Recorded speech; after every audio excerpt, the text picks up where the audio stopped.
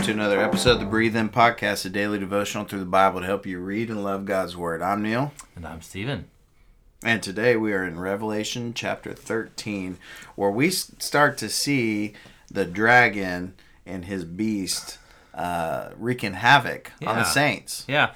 Well, it is, I think like yesterday we talked about how though Satan might be fangless, he is still hurt. Yeah. And here we see the pain that he's inflicting. Yeah, the persecution. The beast comes up from the sea, working with the dragon. Why? To wage war against the saints. That's right. And he's doing all these abominations, and he talks about how all who are in the earth will worship it. Everyone whose name is not found in the Lamb's Book of Life. Anyways. Yeah, that's an important distinction right. there. But do we see like the picture here? Like, you have the world chasing after the beast. Yeah, worshiping. Worshiping the beast, taking delight in the beast, praising the beast, convincing other people to be a part of the beast's plan. Yeah. And then you have the people who are written in the Lamb's Book of Life. Right. I think there is this picture that we are called to be separate. Yeah. We are in the world. We are sharing this planet, but we're not of the world. We don't participate. Yeah, there's a distinction here between who your father is, right? Yeah. Like the world's father It's Satan. And our father is the in eternal heaven, God. right? Yeah. Yep. So I do think that there's always going to be a siren's call for us to go after the beast, to worship and to delight in the things of this world. Yeah. But we are called to be set apart. I like that language, that siren's call. Yeah. Just plug your ears, man. Yeah. Don't listen to that. Nope. Don't get in the water. Not today, Satan. That's right.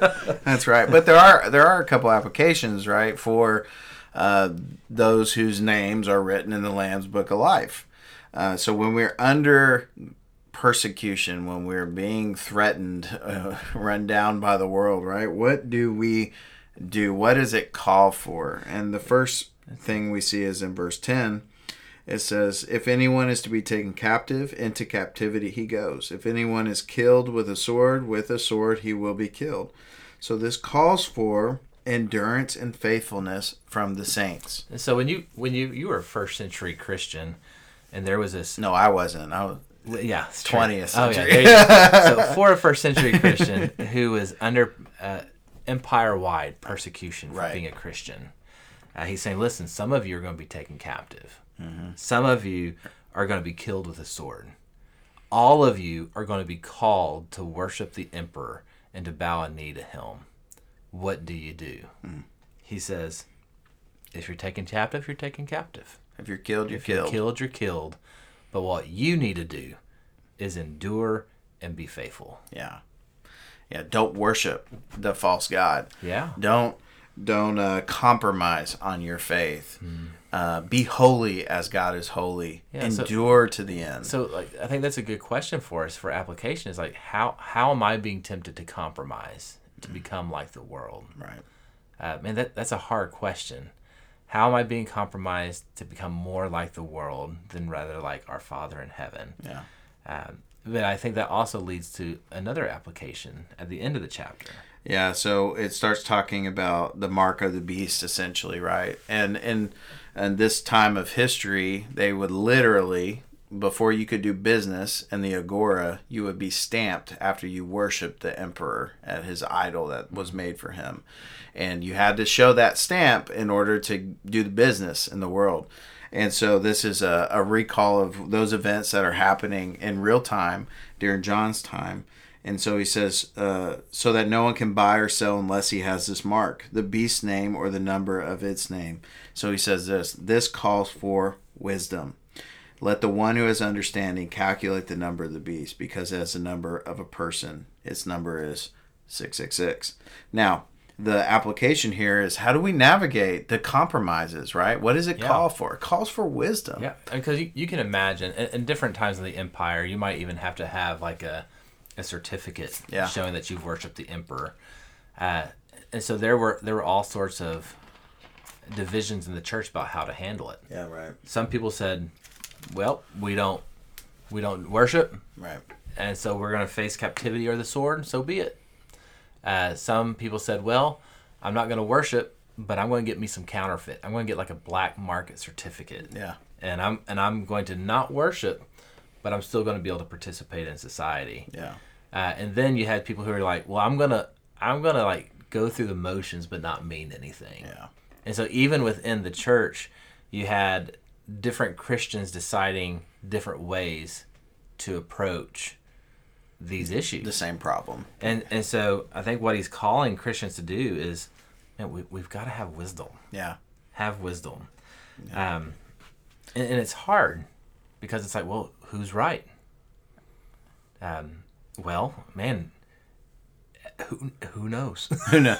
Well, I think the first call to be faithful and endure informs how we then navigate wisely, right? Yeah. So I'm not going to compromise my faith. I'm not going to turn my back on my Savior, right? Yeah. Or other believers. Now, how do I then navigate in this context? If that's the foundational principle, right? And I think that's really important.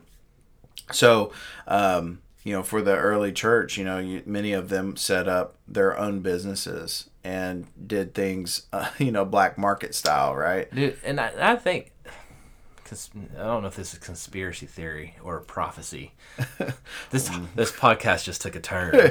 What scroll did you eat, this is Stephen? This is what was I gonna call it?